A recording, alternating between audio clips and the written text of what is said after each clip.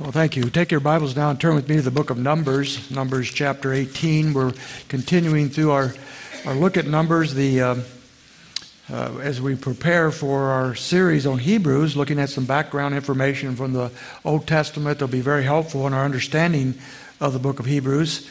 So this is our second look at this particular book. We're starting with chapter 18, but we'll actually move on further and move throughout the chapter here.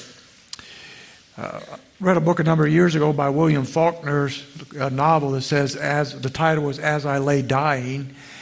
And it was a story, kind of a strange story of a person who died, a lady who had died and wanted to be buried at a certain location a long ways away. And as a result of that, her family was taking her in a wagon all the way to this location to bury her. And the whole story was about people's perspective about life and death and so forth. And as I thought about this passage of Scripture and the book of Numbers, that story came to my mind, because here are a lot of people that are just going to soon be laying in the grave. They're going to be dying. And as they do so, well, what are they thinking? What is their perspective on life? What are they thinking about life and death and so forth? We recall back from last week in chapter 14, Israel had refused to enter the promised land after sending out 12 spies to look at the land. 10 of them came back, and they came back with a message that it was a wonderful land, but the people are too great for us, and we're just like a bunch of grasshoppers in their sight, and we'll never be able to conquer the land. There was Caleb and probably Joshua who said, yes, we are like grasshoppers in their sight, but we're grasshoppers for the Lord. And having made that statement, I ended up with a new T-shirt and a mug that had Grasshopper for Jesus on it. I'm actually wearing the shirt underneath my three-piece suit. So if anybody really wants to know, we can show you that, but I'm sure you don't. Now, nevertheless, that's kind of where we left off. The people of Israel, because of their rebelliousness, do not make it into the promised land. They're at a place called Kadesh Barnea, and that's just a stone throw away from being in the land, but they're not going to make it now for the next 38 years, because God says that because of their willfulness, that they are not going to get into the land. There's just simply people that do not want to move forward for the Lord. So the wilderness was supposed to be a pathway to the promised land. It ended up being a graveyard. And a million or more died here. And as I was thinking about that, over these 38 years, nobody over age 20, no man anyway, and probably most of the women over age 20 that left Egypt made it to the promised land. They all died in the wilderness. If we add that up, having looked at the numbers here in the first couple chapters, we find that at least 1 million people died in the wilderness during those times. Those are adults, 1 million adults that died. That would mean, if you number it out, that between 500 and 1,000 people died every week for 38 years. 500 to 1,000 funerals every week in the land of Israel. Could you imagine what that would be like? Every time someone died, and this was a culture in which there was a lot of wailing and crying when someone died.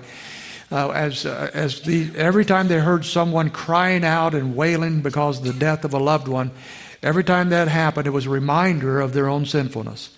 They could have been in the promised land. They could have had all that God had planned for them, but they lost it because of their rebelliousness. So for 4 decades, they wander around. As they lay dying for these 38 years, yet a number of significant events take place, things that they weren't just wandering around. Things happened. And I was going to give you 3 different accounts, 3 different stories in Numbers, but as I worked through my sermon, I knew I couldn't get to point number 3, which is about Balaam and his donkey. And I put out on our network that I was afraid to speak about donkeys this week. I didn't know what I might get from some of you. So we're not going to do that one today. So those of you that like to take notes, you got extra space in your note sheets today. But we're going to look at 2 stories, 2 accounts that God wanted us to hear about and know about concerning these people. The first one I've entitled, chapter 20, I've entitled, 2 Strikes and You're Out. And we find them in verse 2 at a place, Kadesh Barnea, but it's also called later on in verse 13, Meribah, which is a place of sorrow and so forth. Verse 2 it says, "And there was no water for the congregation, and they assembled themselves against Moses and Aaron. And the people thus contended with Moses and spoke, saying, If only we had perished when our brothers perished before the Lord." And then we go on down in verse 4, and why then have you brought us out of the Lord's assembly into this wilderness for us and our beasts to die here? Why have you made us to come up from Egypt to bring us to this wretched place? And so we find them once again complaining and belly aching about what God has done and why and they don't seem to ever notice that they're the ones that caused all this problem. And so they're complaining about God, they're complaining about Moses, they're complaining about their situation in life. And we come to verse 8, and God is not pleased with their complaining. He says in verse 8, "Take the rod, you and your brother Aaron, assemble the congregation and speak to the rock before their eyes, that it may yield water. And you shall thus bring forth water for them out of the rock, and let the congregation and their beasts drink." And so the Lord is going to do something for them here, even though he's very upset with them, very angry with them, very displeased with them. He tells Moses to go and to speak to the rock, and he'd give them the water that they were complaining about not having. And as they do that, Moses then makes a critical error. He makes a horrible mistake, and he will pay the price for that mistake. Matter of fact, he makes two mistakes. Instead of speaking to the rock, he speaks to the people. And instead of giving God the credit, he takes the credit for himself. And as a result of that, he's not allowed to go into the land. I want you to notice in verse 10, "And Moses and Aaron gathered the assembly before the rock, and he said to them, Listen now, you rebels, shall we bring forth water for you out of this rock? And Moses lifted up his hand, and he struck the rock twice with his rod, and the water came forth abundantly, and the congregation and their beasts drank." Now, before we look at it a little closer, I want you to note very quickly here that this worked.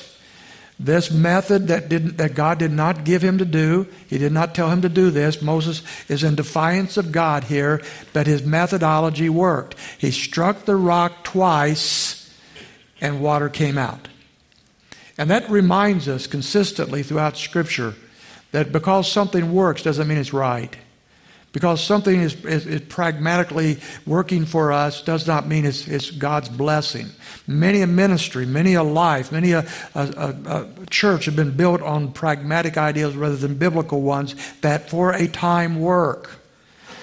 They don't work permanently, and they don't work according to God's glory, but they work as far as everybody else can see. And so when Moses defied God, it worked. Water did come out. But it didn't honor God, and therefore Moses is going to pay a price. There's two things here as we note. First of all, he strikes the rock instead of speaking to the rock, and he probably does so in anger. Notice the words, "you rebels." You know, he's angry at them. Anger makes us do and say the stupidest things, don't they? You know, if somebody has said that, you're right, buddy. We say the stupidest things when we're angry, right? Someone has said that if you make a speech while you're angry, you'll make the greatest speech you'll ever regret. And that's often the case, right? So he is angry with these people. And remember, chapter 12 told us that he's the most humble man on the face of the earth. Nobody's as humble as Moses. And also he has put up with these people for years and years. And yet here he is, angry at them. And as a result of that, he strikes the rock instead of speaking to the rock as God says he should do. But the bigger issue is perhaps his taking honor away from the Lord. It says in this verse, verse 10, "Listen now, you rebels, and shall we bring water forth out of this rock for you?" Shall we do this? And the Lord didn't miss the implication. Moses taking credit for what only God can do. Later on in the book of Isaiah, chapter 42, verse 8, we have some insightful comments there. It says this, "I am the Lord, that is my name, and I will not give my glory to another." The Lord does not share his glory with anyone. The glory belongs to him and not to the others. And so to claim a bit of God's glory, as Moses wanted to do here, meant that he was robbing God of who God was. He was dishonoring God. And as a result of that, he did not treat him as holy. And as a result of that, he is not allowed to go into the promised land. God does not allow him to touch that land. You know, we need to be very careful with these kind of things. When things are going well and ministries are going well and our life is going well and we think things are just right in place and we begin to want to say, well, it's because of me. Look what I have done.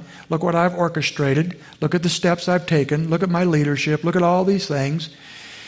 And we forget that while Scripture tells us we can plant and we can cultivate and we can water, only God can give the increase. Nothing ever flourishes God's way unless God is the one that orchestrates that and is behind it. We're thankful to be instruments that He uses, but we're never all that. There's only room on the throne for one person, and that is God Himself. And therefore Moses, for just a moment, seemed to have forgot that.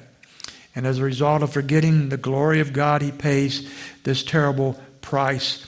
And he will die in the wilderness along with all the others. What a tragic thing. Moses is one of the big three of the Old Testament. Abraham, Moses, and David. He's honored by the Jewish people forever. One of the biggest names, the most consistently godly people of the Old Testament. And yet he fails at this point. And it cost him as a result. And he doesn't make the promised land. He gets to see it, remember, from a mountaintop, but he never gets to step on the land. But that's not altogether true. Years later, 1,400 years later or so, we find him on what we call the Mount of Transfiguration in Matthew 17. He's with Jesus himself, and he stands where? On the promised land. 1,500 years later, he now stands on the land. And so God is gracious to him. Of course, he's also in paradise with the Lord, which is even better. And so we have this first episode here. We see these people now, once again, struggling. But we go to chapter 21. We want to see another very interesting story, I think. I'm going to call this one Look and Live. In the first three verses of chapter 21, they have had a victory over a powerful enemy. So they're not just in the wilderness wandering. They're running into various opponents and they're fighting them for God. God gives them victory most of the time. And they have a victory here at that point in time. And so they are now going around the place of Edom, which is outside of the promised land.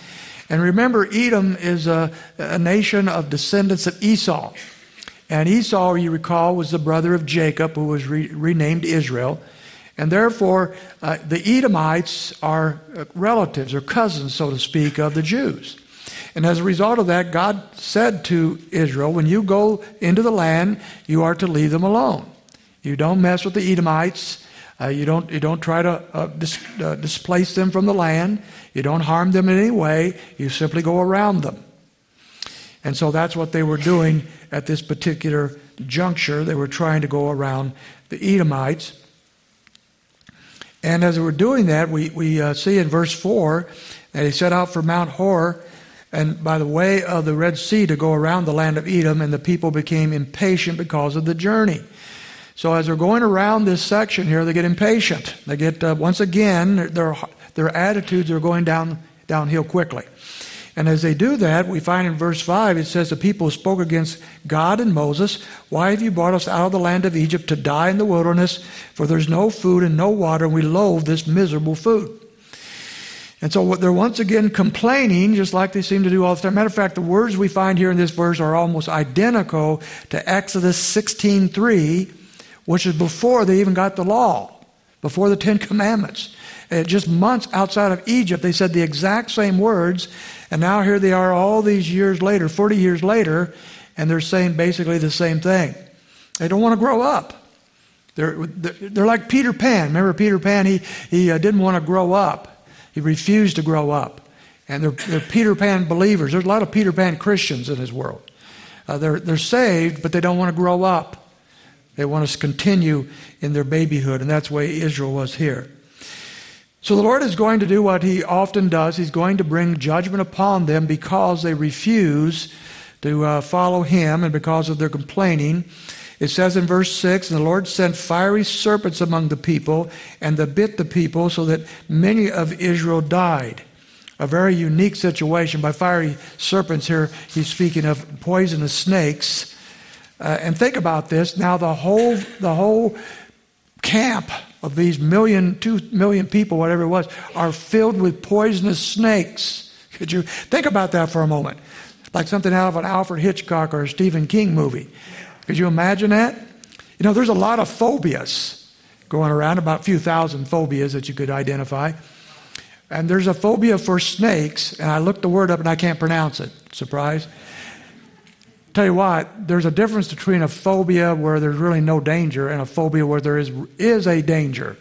And when it comes to snake, I don't know about you, I'm pretty much fearful of snakes for the right reasons. You know, I don't want snakes in my bed.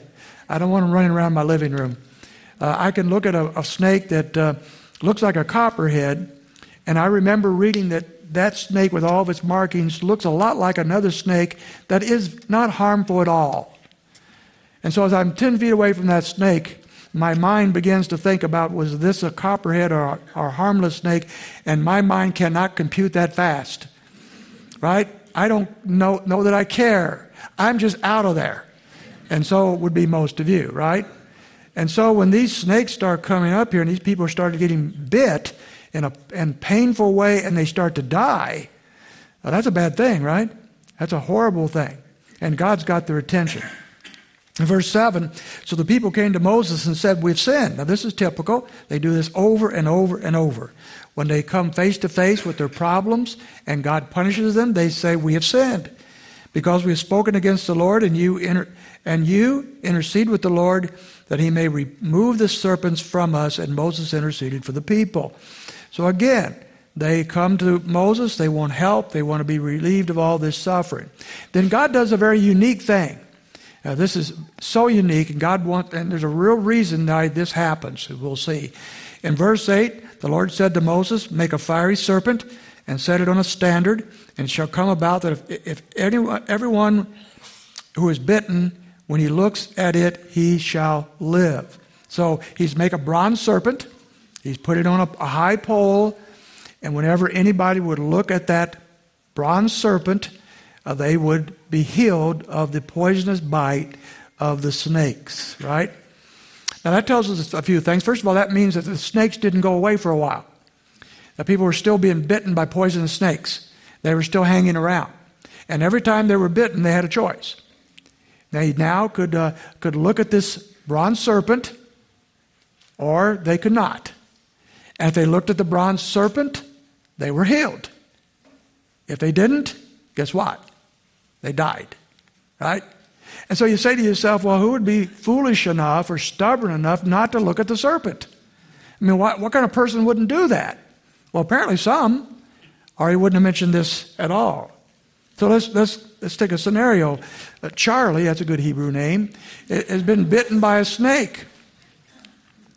And Reuben comes along and says, Charlie, you are bitten by a poisonous snake. You're swelling up like a toad. You're going to die. And Charlie says, oh, I'll be just fine. And Reuben says, wait a minute. The Lord has made provisions. All we have to do is look at that bronze statue there, that serpent there that has been made, and look at that and we'll be healed. And Charlie says, that can't possibly work. That's too easy. We've got to come up with something else. But Reuben says, I was bitten 2 days ago. I looked at the bronze serpent and I'm healed. Look, I'm healthy. And thousands upon thousands have done the same thing. Why don't you do it? Too easy. I'll put some essential oils on it. You know? Grandma had a potion, and I'll do Granny's potion. That'll work. Or I'll eat some herbs or something. I'll do something that'll fix this problem. I'm not going to be so superstitious as to look at that bronze serpent. And so Charlie sits there and swells up till he dies. What a ridiculous thing. There are 2 other mentions now of this incident. I want to read verse 9, and I'm going to look at 2 instances. And Moses made a bronze serpent and set it on the standard, and it came about if a serpent bit any man, when he looked at the bronze serpent, he lived. Okay. But there's 2 other occasions in the Bible where this serpent is mentioned. One of you may not be aware of. Go to 2 Kings chapter 18, verse 4. The only other mention of this serpent in the Old Testament. 2 Kings chapter 8 and verse 4.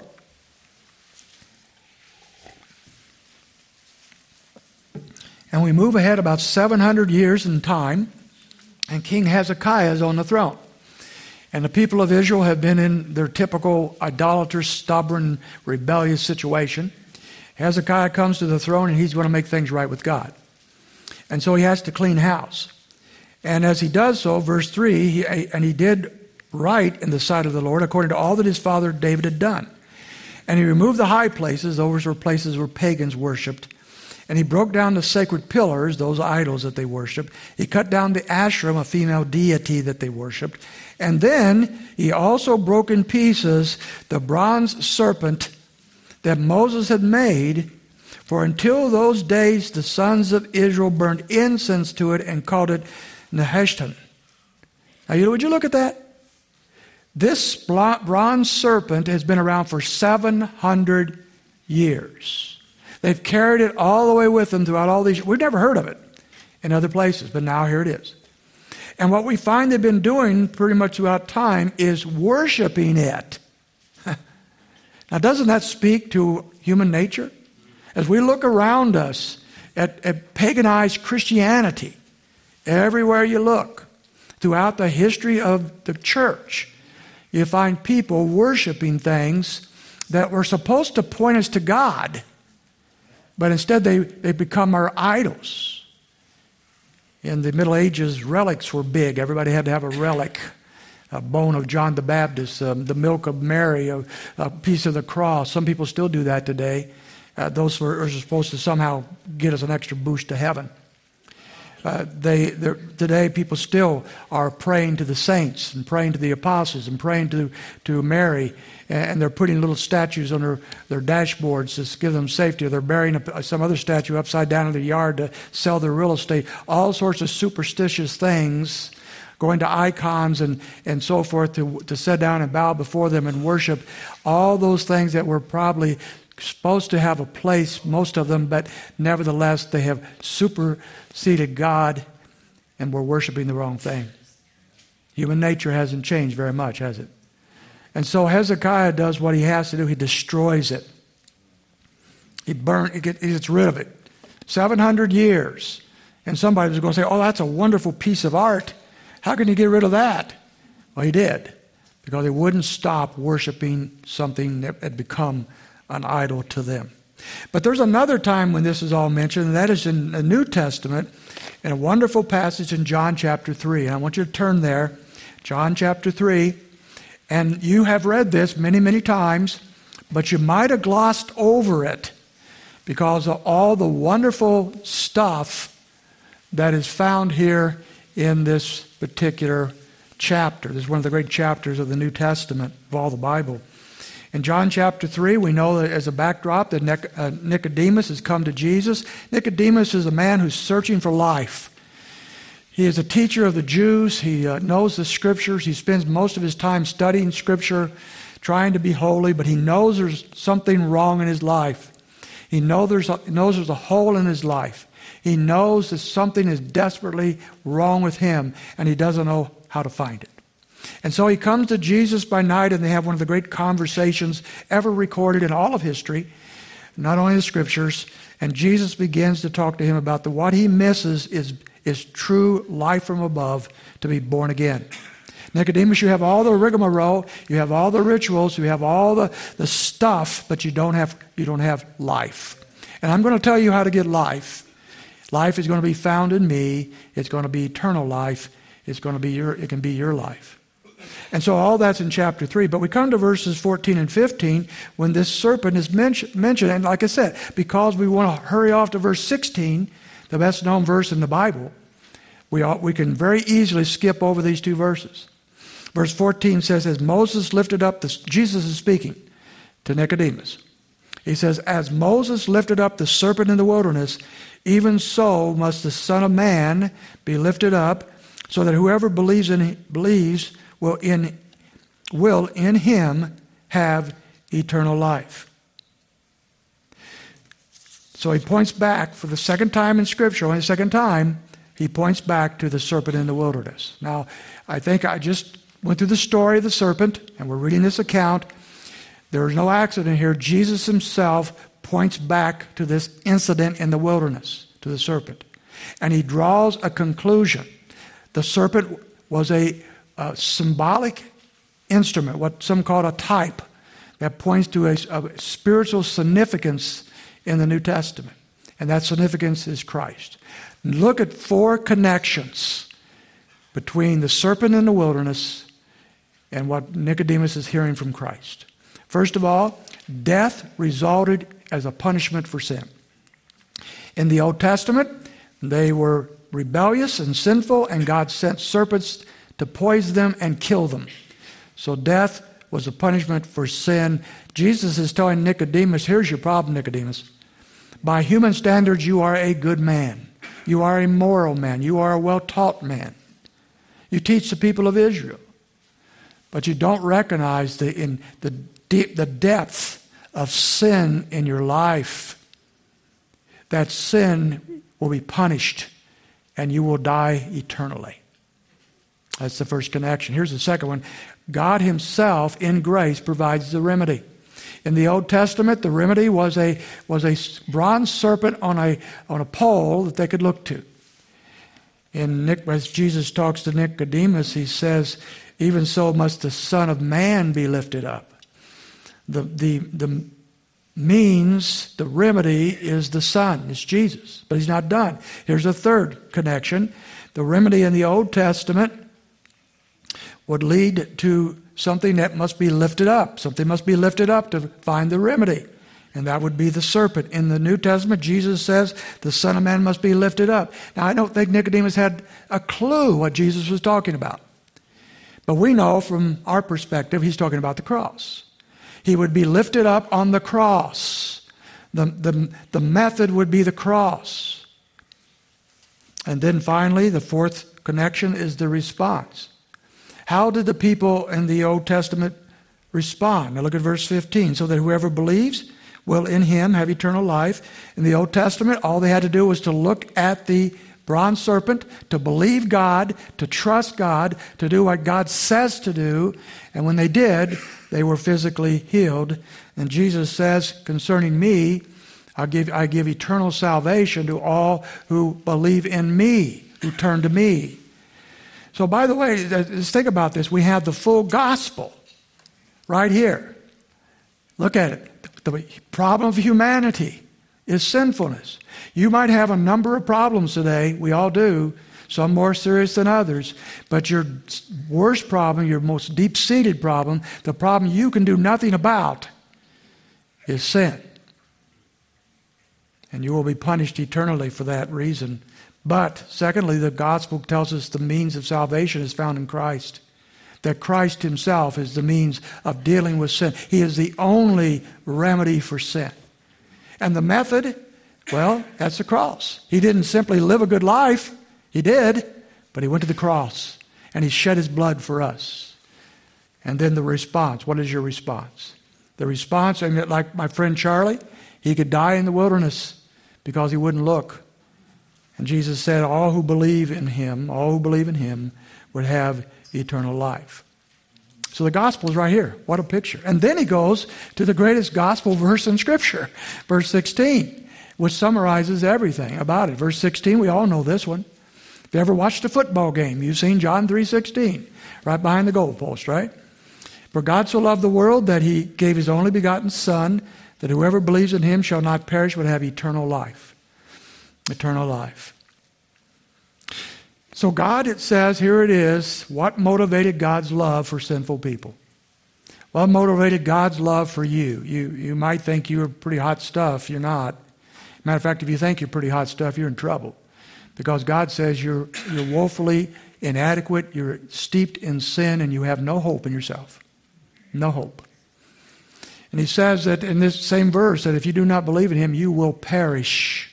In this most hopeful and beautiful verses, it doesn't just trip along with the hope. It tells you you will perish if you do not believe in him. You will die eternally in a place we usually call hell for rejection of him.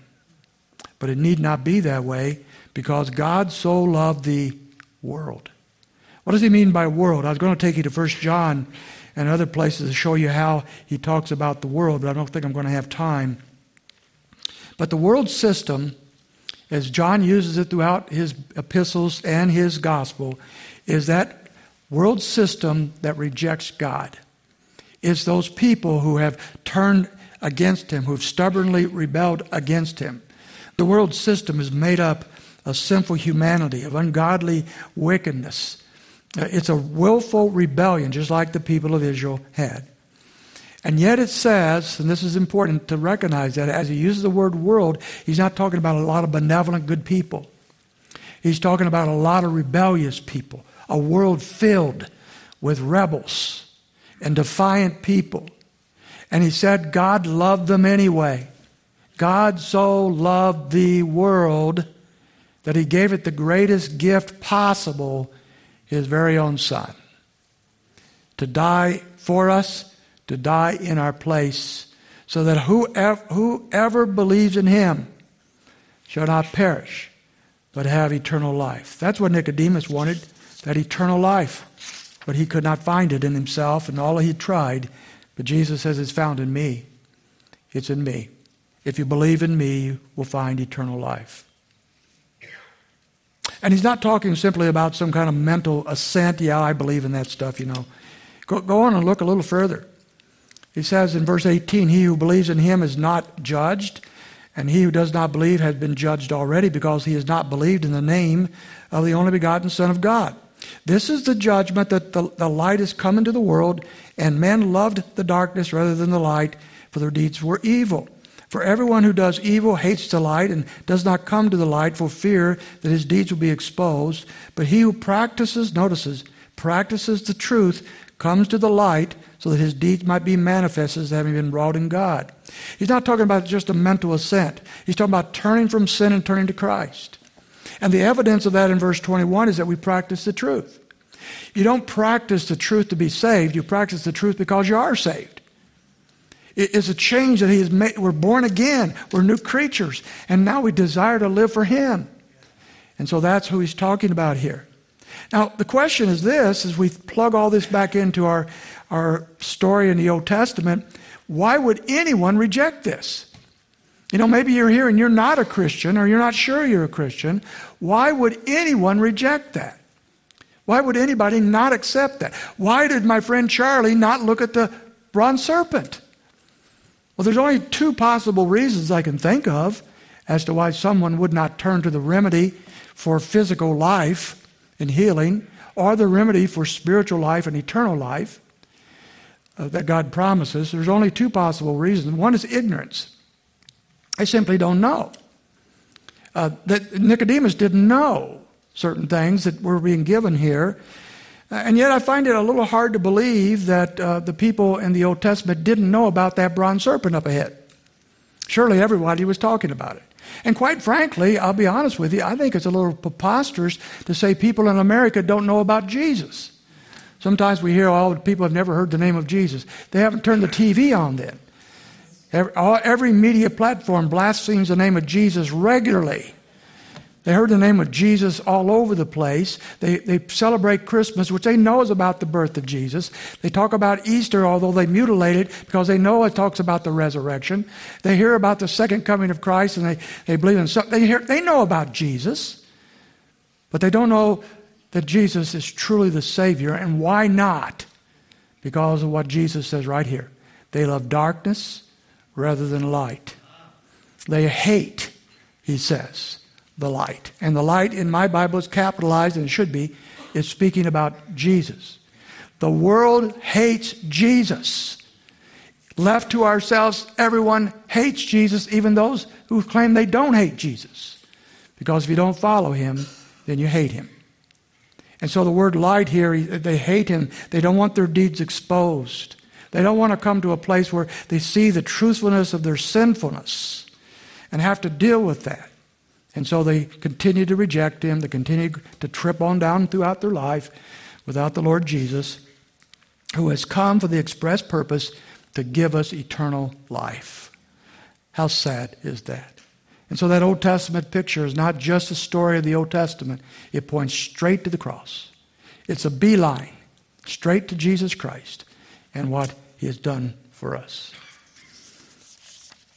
Charles Spurgeon, and if you come to this church, you've heard Charles Spurgeon's name many times, a great preacher of the 19th century. Got saved as a teenager, basically. His testimony is right in line with this. He was in a snowstorm, and he went into a primitive Methodist church to get out of the storm. A preacher that day in this little church was not the regular preacher. The regular preacher was not there, and so it was a layman preaching. He didn't know much about the Bible. But he was preaching on this subject. And his message went like this. Young man, he said. I don't know if he was looking straight at Spurgeon or not. Spurgeon thought he was. He says, young man, look to Jesus Christ. Look, look, look. You have nothing to do but to look and live. And Spurgeon said this, and I saw it once at the way of salvation. I know not what else he said. I did not take much notice of it. I was so possessed with that one thought. Like as when the brazen serpent was lifted up, the people only looked and were healed, and so it was with me. I had been waiting to do 50 other things. When I heard that word, look, what a charming word it seemed to me. Oh, I looked until I could have looked my eyes away. There and then the cloud was gone. The darkness had rolled away. And in that moment, I saw the sun. And I could have risen that instant and sung with the most enthusiastic of them of the precious blood of Christ and the simple faith which says, look to him alone. Oh, that somebody had told me this before. Trust in Christ and you shall be saved. And we know what the Lord did in his life because of that. My friends, that's the same message you and I have. We're giving you the message of look and live. Look to Jesus Christ.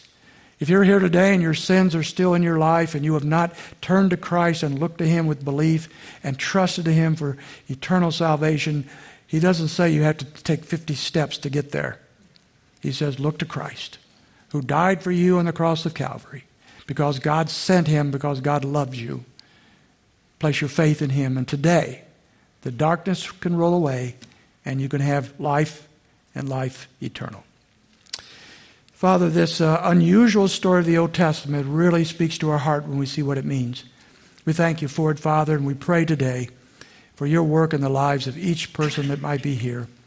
Draw them to you, Lord, that do not know you as Savior. And may for all of us who do know you, Lord, may these be heartwarming and encouraging thoughts of what you have done for us in Christ. We pray in Jesus' name. Amen.